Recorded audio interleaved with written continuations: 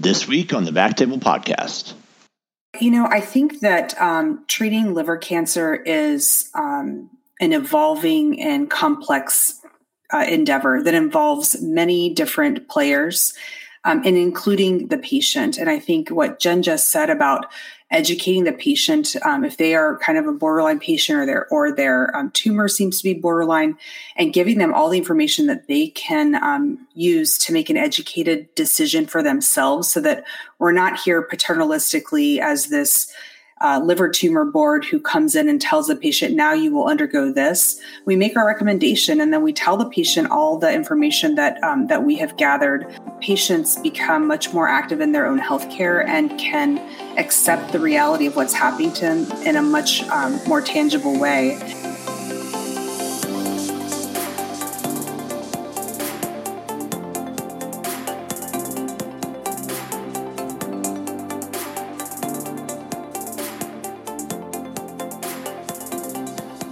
Ladies and gentlemen, welcome to the Backtable Podcast.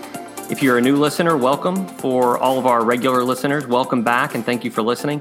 Backtable is a podcast committed to all things IR and endovascular. I'm Chris Beck and I'll be your host today. If you haven't heard from an earlier podcast, I am a private practice interventional radiologist based out of New Orleans. For those of you who are listening, on the day of this recording, it's May 10th. That's Mother's Day. So happy Mother's Day to all of our moms who are listening, and a special happy Mother's Day to my mom, Nancy Beck, incredible woman. Love you, Mom. I doubt she's a listener, but I'll tell her to cue up this one. Today, we have a great episode lined up. Before we get to the topic, I'd like to take a moment to thank our sponsor, TriSalus. TriSalus Life Sciences is dedicated to improving patient outcomes in HCC and other highly intractable solid tumors. TriSalus infusion systems have the potential to deliver diagnostic, therapeutic agents and immunostimulants directly into the tumor vasculature, powered by its proprietary pressure-enabled drug delivery approach with smart valve technology to improve the distribution and penetration of therapy in solid tumors. Let's get started. I'm happy to introduce our two guests today, Dr. Jennifer Berumen and Dr. Isabel Newton. Guys, welcome to the show.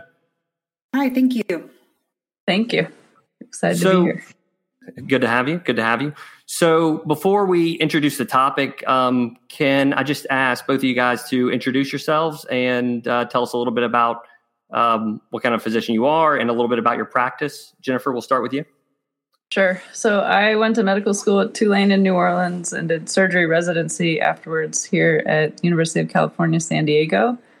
Then I did a fellowship in abdominal transplantation at Stanford University up in Palo Alto. And then was fortunate enough to get a job back here doing transplants. So we do liver and kidney transplant in adults, as well as hepatobiliary surgery and general surgery, mainly in patients who have cirrhosis.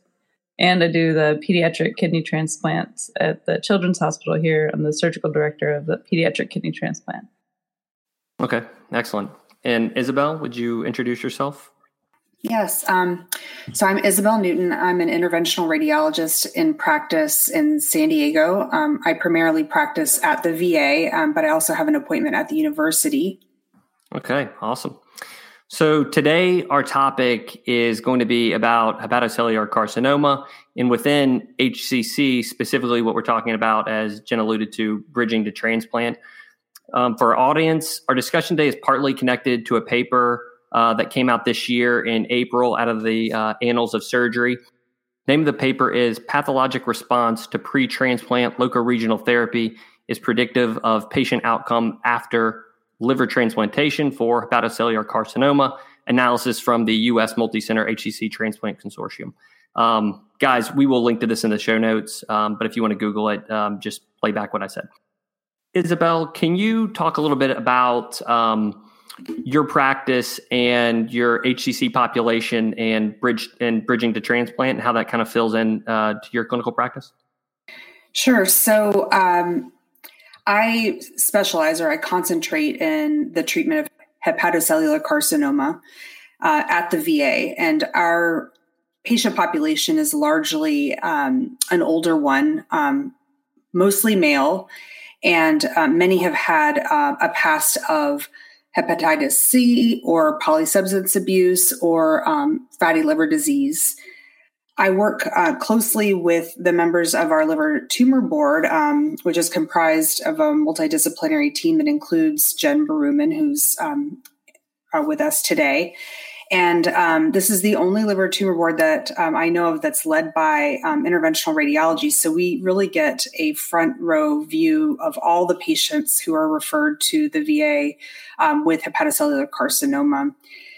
We discuss these with everyone who's present at the liver tumor board, which includes hepatology, medical oncology, radiation oncology, surgery, and also the transplantation team. And as a result of those conversations, we make decisions about management and treatment together. So that's generally how we organize our practice. Jen, can you tell us a little bit about your clinical practice and how it relates to HCC and the specifically that subcategory of patients who are bridging to transplant? Sure. So in our clinical practice, we do surgical resections for HCC in patients who are candidates. And in patients who are not candidates for surgical resection, we'll refer them for transplant, which is also us. For those patients, we assess their tumor. We assess them for potential metastatic disease, looking at their alpha-fetoprotein levels. We also do a chest CT and a bone scan to make sure that there's no evidence of metastatic disease with the HCC.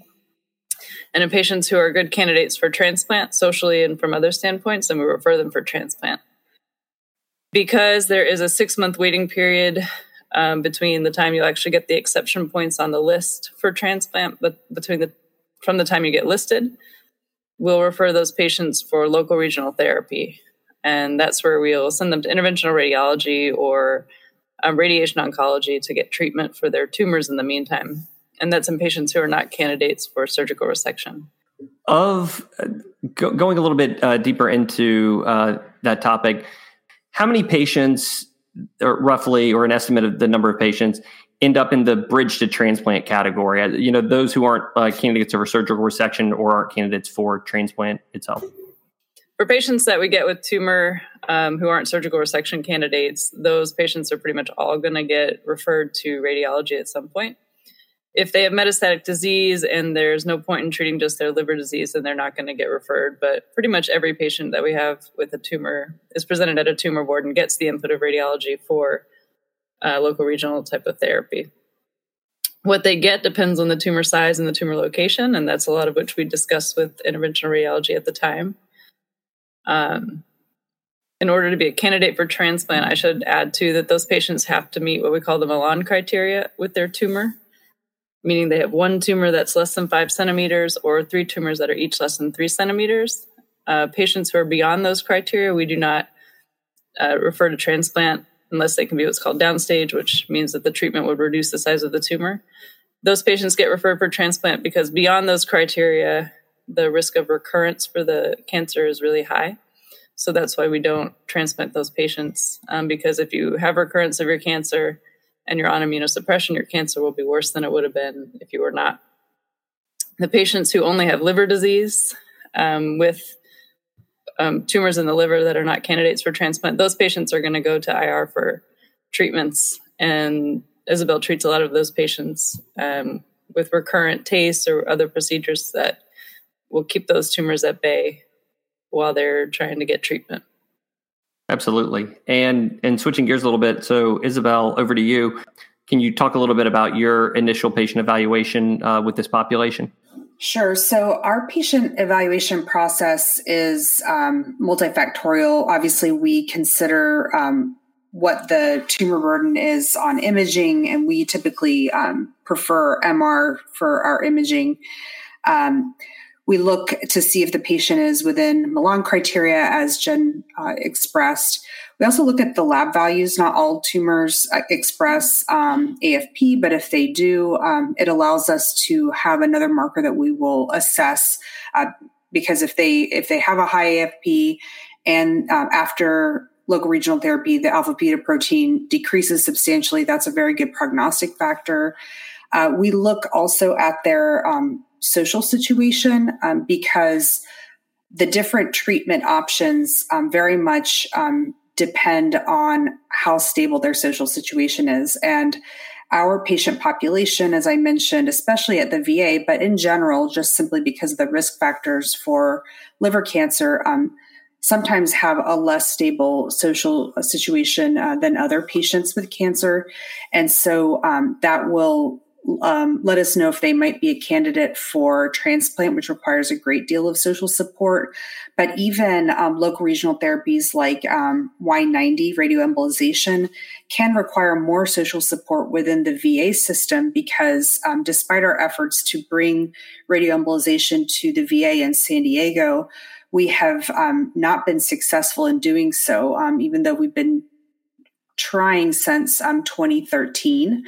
We're getting a little bit closer. But what that means is if a patient is eligible for Y90, they will have to go outside of the VA system, either in town, which tends to be the university, or they go up to the Palo Alto VA and are treated by our colleagues up there. And they have successfully gotten Y90 there. Other factors that we look at are, of course, the location and the number of the tumors to see the feasibility of treating with ablative treatments, which are, of course, the best kind if we're doing IR type treatments because they are the only ones with curative intent. And that is, of course, if the patient isn't a resection candidate, because that still remains a gold standard versus ablation, although I think in the future, as we start to look at the more modern ablative techniques and ablative techniques that are meant to not leave any islands of tissue behind, they may be more compatible when you take into account morbidity. And so these are all the different things that we look at when we're trying to evaluate a patient from the outset. Of course, comorbidities such as cardiac or pulmonary or other diseases that might make it difficult for them to undergo surgery. And then a big one for us is whether they have portal hypertension or signs of varices on imaging, or if there's any question, we will actually check portal pressures because this could potentially disqualify them for surgical resection if they have portal hypertension. So this is how we view our patients kind of en masse with all these different factors. So one of my follow-up questions is, once someone is sent over to interventional radiology, have they been vetted and discussed in the basically the tumor board you described earlier, or can you see referral patterns from all over, like oncology, surgery, maybe hepatology? Isabel, can you speak to that a little bit? In the past, before we successfully launched our liver tumor board at the VA in San Diego, we would get referrals from all over the place. It could even be from primary care. There was less kind of a regular referral pattern, although the more common players were the ones we'd get them more commonly from. But now that we have the liver tumor board, we all understand that any new patient with HCC will be discussed, and any patient who is undergoing treatment and has a change in the circumstances, either their disease progresses or they have a change in their social situation or anything else that would impact their eligibility for treatment, we bring them up and discuss them again at liver tumor board. So at this point, I really appreciate the fact that we all speak about every patient, even patients that don't end up coming to interventional radiology, who I never see. Many times we will just do consultations with these patients so they understand the breadth of the options that are out there and to introduce them to all the different players of the team that will be impacting their care. Absolutely. Jen, you mentioned it earlier about the mandatory 6-month wait time for patients with liver tumors for liver transplant. Can you tell us a little bit about when this was instituted and how your practice changed from before the mandatory 6-month wait time till after the 6-month wait? So when patients get listed for transplant in the past, if they have tumor, they're eligible for what's called tumor exception points. That's because the wait list is based on the MELD score, Model for End-Stage Liver Disease, which looks at the lab values with patients with cirrhosis and gives you a score. the list goes from 0 to 40. When patients are at 40, they're really, really sick, and their risk of mortality is about 80% within 3 months. So those patients are prioritized for transplant. Most of our patients with tumor present at an earlier MELD score, and so they usually have a MELD score that's less than 15, which is where the transplant list starts to get offers for liver transplant. So those patients wouldn't get any offers for liver transplant at their native MELD score. So the tumor MELD score has changed a lot in the last 6 or 7 years, and it's based on the what we call median MELD at transplant. And so based on the different regions for UNOS, which is United Network for Organ Sharing, they're in charge of the list for transplant. There are different regions ranging from 1 to 10, and we in California are in region 5. The wait list in region 5 is one of the longest wait lists, and so patients were getting transplanted with MELDs in the 30s to 40s. In other centers, like in Louisiana, the list tends to be shorter, and so it's actually easier to get a liver transplant with a lower MELD score. So there's a lot of variation in the country as to when you could actually get transplanted with tumors. So UNOS instituted MELD score exceptions, which were initially you got 28 points, and then you went up by 3 until you hit 40. They realized that wasn't necessarily fair because in New Orleans, you hit 28 and you're getting transplanted right away. In California, you hit 28 and you're still on a list with a ton of people ahead of you. So once you hit up to 40, then those patients were getting transplanted. But that also meant that we were transplanting a MELD of 40 tumor patient before we were transplanting a really sick person with a MELD of 39. So they started to change the way that the points were offered out and then limited tumor points to 34, which also changed a little bit with the regional sharing, but that's a whole different lecture. Okay. And so then initially you get 28 and go up to 34 and then you'd wait. In 2017, in December 2017, they changed the tumor points to with the 6-month wait period. And there were a few different reasons behind that. One was that maybe if you waited 6 months, tumors that had really bad biology, which this paper talks a little bit about, tumors with bad biology that are going to grow and not be, tumors with bad biology that are potentially going to grow faster than other tumors and metastasize earlier would potentially be able to be picked out within that 6-month wait period. And those are patients that shouldn't probably get transplant. So the 6 months might help you kind of decide who should actually get a transplant. And it makes sure that those patients are healthy enough and that their tumor is not going to grow out of the criteria for transplant. So the 6-month period gives you that option. That was put in place in December 2017. It actually seems to be a really good thing for the most part. But it does also mean that pretty much every patient who comes with a tumor now is going to get referred to radiology for local regional therapy in order to bridge them to transplant because no one wants to wait 6 months after you find a tumor to treat it. So in 2017, they instituted the mandatory 6-month wait time for liver transplant with patients with HCC. And it was to tease apart those patients who may have aggressive tumor biology. Basically, that 6-month waiting period would give you a chance to evaluate the behavior of the tumor and tease out more aggressive tumors from less aggressive ones. And subsequently, aggressive biology is, maybe there's less likely or more likely that they would, have some kind of recurrence after transplant. Was that that's more exactly or less? Right. Yeah, that's pretty much exactly what that reasoning behind that was.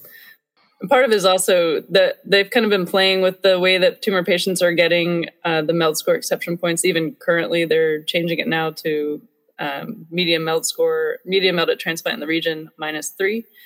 And so that's really to try to prioritize the patients with high MELD scores who are really sick. And because the patients with tumors typically are fairly healthy otherwise, and their only issue is the tumor. And so they can wait longer. And with successful local regional therapy, then they can really wait a lot longer. And there's not as much urgency to get them to transplant as there was when we didn't have the option of treating tumors beforehand. Isabel, in your experience, did you feel there was increased referral pattern to interventional radiology for local regional therapy before the 6-month versus after the 6-month waiting period, like sometime in 2017? Or was it imperceptible and it just felt like a gradual incline in referrals? In our practice, there wasn't really a change in the referral pattern pre and post 2017 when they made those changes, simply because, as Jen alluded, for us, the wait to transplant is so long that it's not like we get so many patients achieving transplantation that it's an expectation that we're counting on. We're basically treating almost everyone like a bridge to transplant. And so perhaps in a state where it's easier to get a transplantation, and I have certainly had patients who have moved to either Texas or Pennsylvania in order to have a higher chance of getting transplanted, and they did. Unless you're one of those patients, you are largely looking at a combination of therapies to try to treat your cancer so that we can extend your lifespan. And most of our patients, as you know, fall in the intermediate stage category. So they're going to be looking at catheter-directed therapies, potentially in combination with other therapies as well. But that's been the mainstay of our treatment kind of paradigm. So you mentioned earlier, Isabel, that radioembolization was off the table at the VA institution in San Diego. Are there any other, so I guess what treatment modalities do you guys offer for local regional therapy? And did you feel like within your group that there's any institution or training bias towards one treatment over another? So even though we're not able to offer radioembolization ourselves at the VA in San Diego, we very much consider it as a tool in our toolbox. And we continue to refer patients for that treatment when it is indicated. There is a bit of a bias, however, because in order to undergo Y90, you have to have a consultation for IR outside in the community, which adds at least 1 month, sometimes up to 6 or 8 weeks of additional time to kind of process that referral. And then the patient has to travel to be assessed. And there are just some logistical things that are added on. So I think that is the only sort of added, I wouldn't say bias, but influencer, because we have to make sure that if we are referring someone for radioembolization, that they're able to travel, that they're able to wait. In truth, very, very sick patients who are not doing well or progressing rapidly are not going to do well in radioembolization either. So, in terms of prognosis, that probably ends up being a wash. But with respect to everything else, I think that our liver tumor board is a very collegial one. When we're done speaking about patients, we often share data or explain concepts to one another. And so there is no real bias towards or against any treatment modality. We really consider all the different options as important tools, and we combine them in a way that is best for patients. We really consider each patient and their specific set of situations, their social situation, their medical history, the particular features of their tumor, all to be a part of the data that we consider when we recommend a treatment. And then once the patient undergoes one treatment, we always reassess to see how they perform, because as we know, the data shows that response to treatment, particularly it's been looked at with local regional therapy, is a very good, gives you good sense about prognosis after transplant, but also just in the long haul, how well they respond to treatment. I really call the very first, taste that I do with a patient or ablation, the getting to know you procedure. And I tell them, this is where you tell me how you respond, not only to treatment, but also to sedation or general anesthesia, if we have to use that. And it tells me how you're going to stand up over time, because if later on we have to use a systemic therapy, or we take our friends from RadOnc and ask them to help with a lesion that's a little bit hard to ablate, but we can give them fiducials, or, if we're so lucky and they can go on to transplant, we do get some idea about how they are, how their physiology is in some, but also about their tumor biology in specific. That's fantastic. I like that analogy. It's almost it's similar to like you're going on getting to know you period, or like the first date. Like, is it love at first sight with a taste, or do you have to go on to see some other modalities? So, Jennifer, do you have any preferences or biases with regards to local regional therapies? I mean, not just specifically limited to interventional radiology, but radiation oncology or whatever else you guys see.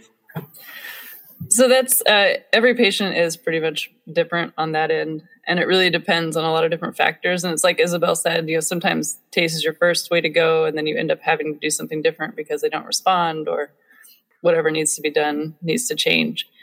So I'd say we don't necessarily have a preference. It does seem like thermal ablation, and if the tumors are right, is better for those patients to get that. I think the paper mentions that as well, but no preference. And I do have to second what Isabel said. I think I may have left this out of my explanation earlier, but the point was when the 6-month wait period happened, it didn't really change much for our patients in California because they were already waiting a year and a half. So they were already getting sometimes 3 and 4 TACE procedures. I think I've had one patient who had 7 local regional therapy treatments before he got transplanted. Wow. But it has changed significantly for people in the South, like where you are. There were probably a lot of patients not getting local regional therapy, but after that 6-month wait period who ended up needing it. Sure.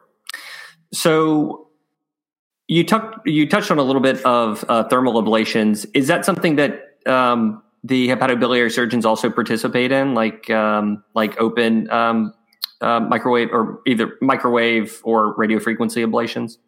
Yes. And here at UCSD, and I believe the VA also, we do microwave ablation. And so if it's something that radiology thinks they want us to be involved with, then we'll absolutely do like laparoscopic exposure of the liver, and then we'll come in and do microwave ablation, either with or without radiology, depending on how it works out.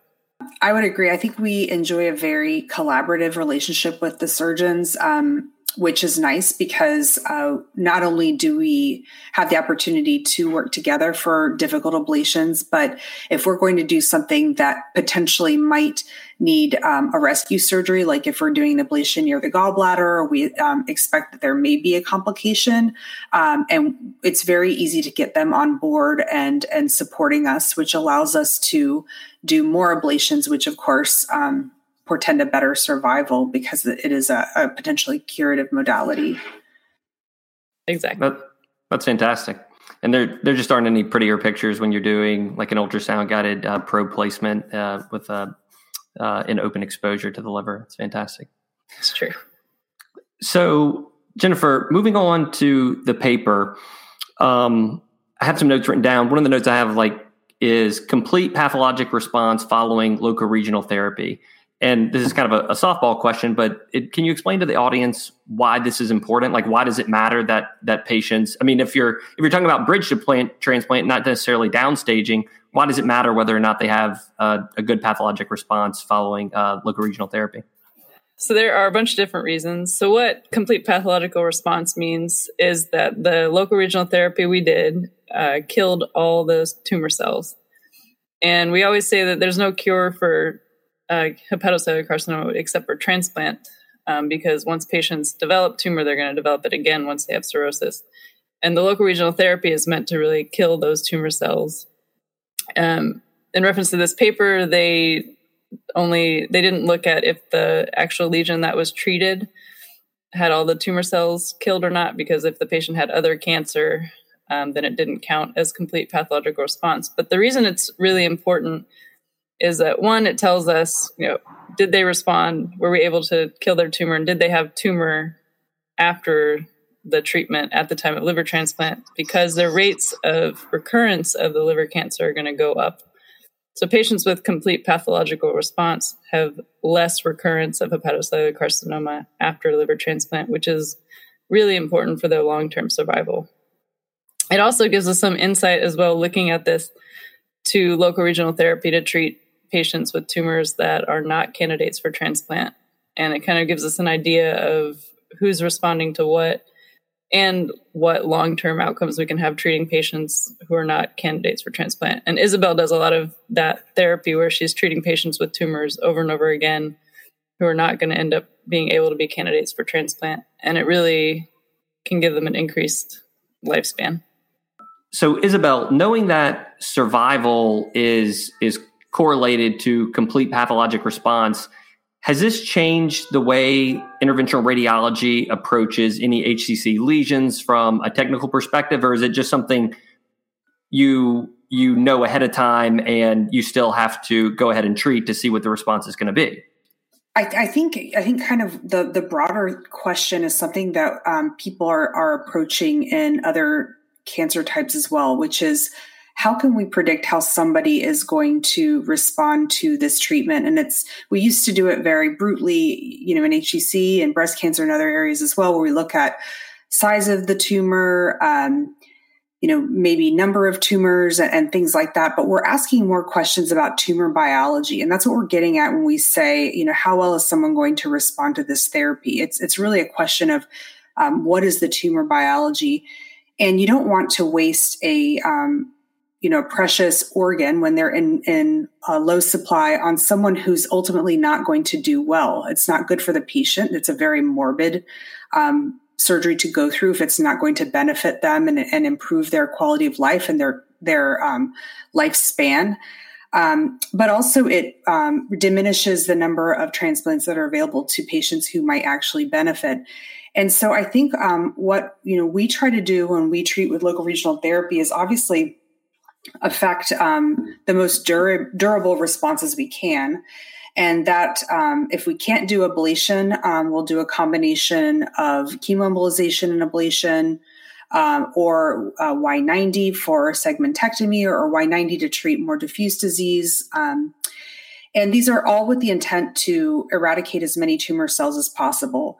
But until we really know what type of tumor cells we're talking about, this question of tumor biology, it's still a rather blind kind of approach. And it's one where we're finding things out afterwards. And that's what I alluded to with the getting to know you portion of when I treat patients. Really, I find out a lot about their tumor, a lot about them after I treat them the first time or first two times. In the future, I think we will probably go back to taking biopsies of these tumors and asking more questions than just grade. Now we see an association between a grade 2 and a higher risk of recurrence. But grade is still a very sort of rough look at how aggressive a tumor is. And I think a lot of the research is focusing on parsing out which tumors are going to be the ones that'll be a higher risk of recurrence. And we won't have to use these surrogates of response to local regional therapy or grade or even AFP, which is very imperfect because so many tumors don't even express it, to have an idea of what the response rate is going to be to look to either transplant or any of the treatments we have to offer. So that's an excellent point that I had written down in my notes to talk about, is maybe a return to biopsy of HCC. Jen, in the transplant world, is there discussion about moving more towards biopsying these tumors and having a better sense of tumor pathology being reflective of aggressive tumor biology that people are thinking about and looking for as far as prognostic information? So I think ideally we would be able to biopsy the tumors to get an answer for how bad the tumor biology is. But in reality, there are a lot of risks to biopsying hepatocellular carcinoma, mainly seeding. Because if we seed the tumor outside the liver, then we really can't take them to transplant either. So we don't do it regularly because the imaging is so good to see what the tumors actually look like. But the only real negative prognostic factor we can get from the imaging is the size and then really macrovascular invasion. So if the tumor is invading any of the large vessels in the liver, then they're not a candidate for transplant. So it's unfortunate that that's all we really get. And then we can also assess with the TACEs and multiple local regional therapies, we can assess how badly the tumor is growing. And we can also look at laboratory factors like alpha-fetoprotein. So those all give us some picture, but we don't really get an exact picture until the tumor is out, until the liver's out and the pathologist has looked through the tumor and can give us an idea of exactly what we can expect. So during our liver tumor board conversation, we definitely do take into consideration some factors like whether or not a patient has hepatitis C virus. We look at whether or not their tumors are in Milan criteria and their MELD score. We don't talk so much about the NLR, and we don't really talk about AFP so often, except unless, there is a poor response. But many of our patients don't have, or not many, but a significant proportion don't express AFP. So afterwards, if there isn't really a change, if they still have an AFP that's kind of what you'd expect for cirrhotic, we don't pay much attention to it. But if they have an astronomical AFP after treatment, then it is something that we consider. But I have to say that in our liver tumor board, we rely very much on Jen's assessment to kind of chime in to let us know. So I'm going to turn over to her. So I think what we can really say about that is there are a lot of patients that we suspect are probably not going to have as great an outcome with liver transplant as other patients. And we can look at that. And none of that is really that surprising. Like high AFP levels, we know that tumor is probably more active than other tumors, but it's not always going to give us the right answer. So I think it's so hard to look at the patients who are candidates for liver transplant and say we shouldn't transplant you, or we shouldn't give you local regional, or we should just not transplant you. Sorry. It's really hard to look at those patients who need a transplant and say, we don't want to give you a transplant because we're worried that you might do worse than other people, when there are going to be individuals in those categories who still do really well. So right now, without guidance from UNOS, as far as who we should and shouldn't transplant with those characteristics, we just use it as something that we can look at to say how we think they're going to do afterwards. And we know they might be higher risk, but we think the benefit to them is still going to be there. And so we'll still go forward with transplant. And is it the same case with patients who progress through or have stable disease after locoregional therapy, and that it's not a good sign, but it's not necessarily exclusion from a liver transplant? Is that fair to say? Yes, that's absolutely fair to say. And I'd say those are patients that we really are going to look at closely and watch them and take any little lesion in their lungs seriously and not give them the transplant at that point until we've worked up that little lesion. I think we have a patient who comes to mind who sort of fits that criteria, who otherwise is very healthy and has had basically all of the different treatments that we have to offer, with the exception of transplant, but is awaiting transplant. So resection, thermal ablation, TACE, Y90, and we keep following this person. And so this is the classic kind of quintessential example of bridging to transplant, because this patient also had some non-small cell lung cancer that was treated in the lungs. And so we're waiting for them to kind of fall out of the window of time in which that would disqualify them. But we really do take each patient's situation as a unique situation and consider all of the factors at play, because you can have someone who has what seems to be favorable tumor biology, but if they are not going to be able to follow up with their visits, they don't have support at home, they struggle with substance abuse, they're still smoking, those kinds of things are very, very important to consider as well. And we work hard to try to get patients to the point where they need to be so that they can receive a liver transplant. But the sad reality is at least at the VA, it is a minority of patients who are able to kind of swing all of the different factors that need to be in place in order to get a liver, and then also to get one in California, which is quite difficult. Sure. So just to recap, the big takeaway points from the paper. Isabel, when you read the paper, what were your big takeaway points that you came away with thinking? I'm sorry. So the question is just, Isabel, what are your big takeaway points from the paper that we've read?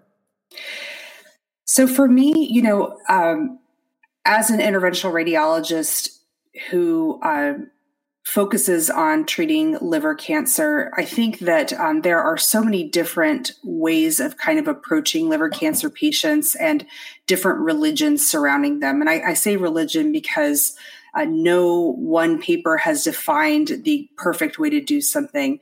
But since we know that it is so important to address or to unveil the response of a patient's tumors to local regional therapy, the way that we do the local regional therapy is very, very important. So some places will say, we're going to treat 3 times and then assess response after that.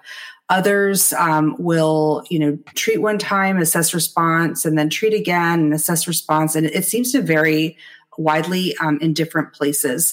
I think what's important, though, is that when we do these treatments, that we are very careful to address all, if you're doing a catheter-directed therapy, to address all potential feeding vessels, to try to contain as much disease as possible to sort of prevent the rebound of disease if you leave some cells kind of unchecked, and to give the patient the best opportunity to respond by doing the most complete treatment that you can. And this can involve assessing any parasitized vessels that are extrahepatic, or looking at vessels that may be kind of unusual, like perhaps cystic artery. We've had that several times. And so from my point of view, it really puts the pressure on me to do the most thorough job that I can. And I tend to be in the camp of treating, then assessing response and treating again. And I don't have kind of a magic number of chemoembolizations that I'll do and say this person is or is not a responder, because I think some people show themselves very early on to be a non-responder, like the ones where you will do a very complete chemoembolization and they come back and there is disease everywhere, or there's extrahepatic spread. And then there are some where you treat with chemoembolization and then it's, a black hole in that spot and they get very, very good response. Others, you have to kind of chip away at the disease. You think you got all the vessels and you come back and other ones have opened up, and you have to go in there and treat those residual vessels. So I tend to not apply hard rules. And again, I can't stress enough the importance of treating each patient as an individual, and each treatment as an individual treatment session in which you do your absolute best to get as much tumor under control as you can. So Jen, same question over to you. One, I noticed you were an author on the paper. Congratulations. Right. Yeah. And second, what were your big takeaways from this paper and the importance of it? So I think it's actually really interesting the way that they looked at everything and split it up into groups. And so they teased out who was going to be low risk for recurrence, medium risk, and high risk based on the tumor characteristics, or based on the characteristics of the patients as well. And so I think it will allow you to give a better discussion to patients who are going in for transplant to say, you have these factors. We know that you might be okay, but we can't really say that you're not going to be you're higher risk for recurrence. We can't say that you're not going to have a recurrence after transplant. And the patients can potentially be involved in the discussion, decide whether or not they want to go through transplant. Transplant is a big deal to go through it as well. And as Isabel was saying, there are a lot of different factors you have to meet in order to make it to transplant and be a candidate. And so I think this will help us at least look at those patients a little bit differently. And if they're borderline candidates to begin with, we might say your cancer is also borderline, and we don't think that we should potentially take you to transplant. So I think it will give us a better option, better discussion for the patients as well. So to follow up on that question, Jen, we have a pretty large interventional radiology audience, not to say that, we don't have other specialties that listen to us, but you have a pretty large IR audience now. Is there anything from a transplant surgeon perspective that you've always wanted to tell a bunch of interventional radiologists, and outside of Isabel, you just haven't had the chance? I tell Isabel all the time. It's like, do you want to go for a drink? And I'm just yeah. Always have happy hour with your surgeon. Things will be better. No. So I think really, the take home from all of this is that for us, it's incredibly important to have good interventional radiology, and as well as good communication with your interventional radiologist, so that we can communicate, how long is it going to be before this patient gets transplanted? How aggressive do we need to be with our local regional therapy? And like Isabel said, she has a great philosophy towards it, trying to treat every bit of tumor that you see in that patient, because that potentially is going to take them through it longer and give them a longer survival, especially to getting through to transplant. So I think it's really important that you communicate well, and we talk openly about the tumors the patient has and how well the treatments are going and how high risk the patient is as well. That's awesome. Seems like you've really built a collaborative environment in which, a lot of different physicians have a voice and can participate. And, I think that when you talk about the beneficiaries of that, it's always the patients. So, congratulations to both of y'all for spearheading that and getting that going. Isabel, awesome job too. Thank you. Yeah. All right. Final thoughts, Isabel? Yeah, I think that treating liver cancer is an evolving and complex endeavor that involves many different players, and including the patient. And I think what Jen just said about educating the patient, if they are kind of a borderline patient or their tumor seems to be borderline, and giving them all the information that they can use to make an educated decision for themselves, so that we're not here paternalistically as this liver tumor board who comes in and tells the patient, now you will undergo this. We make our recommendation, and then we tell the patient all the information that we have gathered. We explain to them and show them, this is the treatment that was done to you. This is how your tumor responded. You had a good response, or you didn't have a good response. I've found that when we do that, patients become much more active in their own healthcare and can accept the reality of what's happening to them in a much more tangible way. And in our tumor board, I'm really grateful to have all of the members, but particularly Jen, her expertise in transplant and in surgery is one that no matter how much studying I do or conferences I go to, I can never equal that. And so we really rely on her to give us the most up-to-date information. And since it is constantly evolving, you really do need somebody who is a professional who can tell you, hey, these are the guidelines, and this is why I recommend that we remember that, liver transplant is an option, or, hey, let's not waste the patient's time because the patient would never fall into the criteria for transplant. So for anyone out there who doesn't, who does treat interventional oncology patients with HCC and does not have a liver tumor board to discuss these patients, I would encourage you to develop one and develop a really good relationship with your surgeons. That's awesome. And to our audience, if you guys recognize Isabel Newton, you please should go check out episode 29, interview with Interventional Initiative founders Isabel Newton and Susan Jackson. Fantastic episode. And Isabel, quickly, can you give us an update on what the Interventional Initiative has been up to? Sure. Thank you.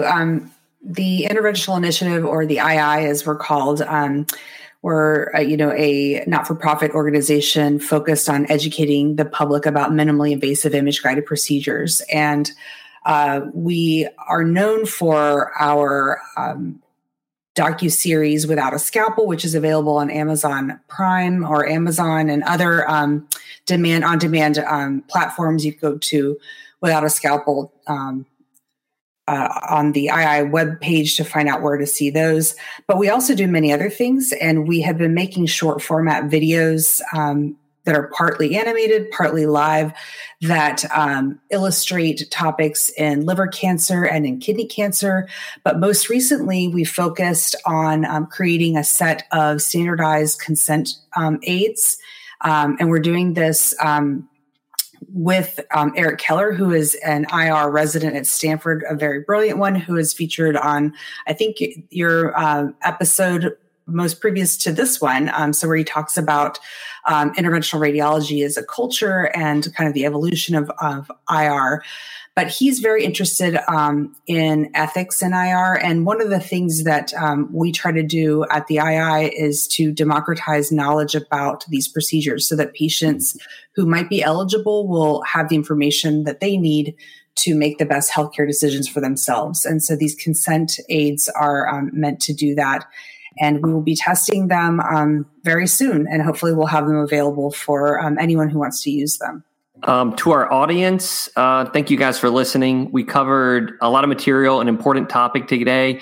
I will link to the paper that we talked about. I will definitely link to the Interventional Initiative website and to any other things that we discussed, along with an outline to the show.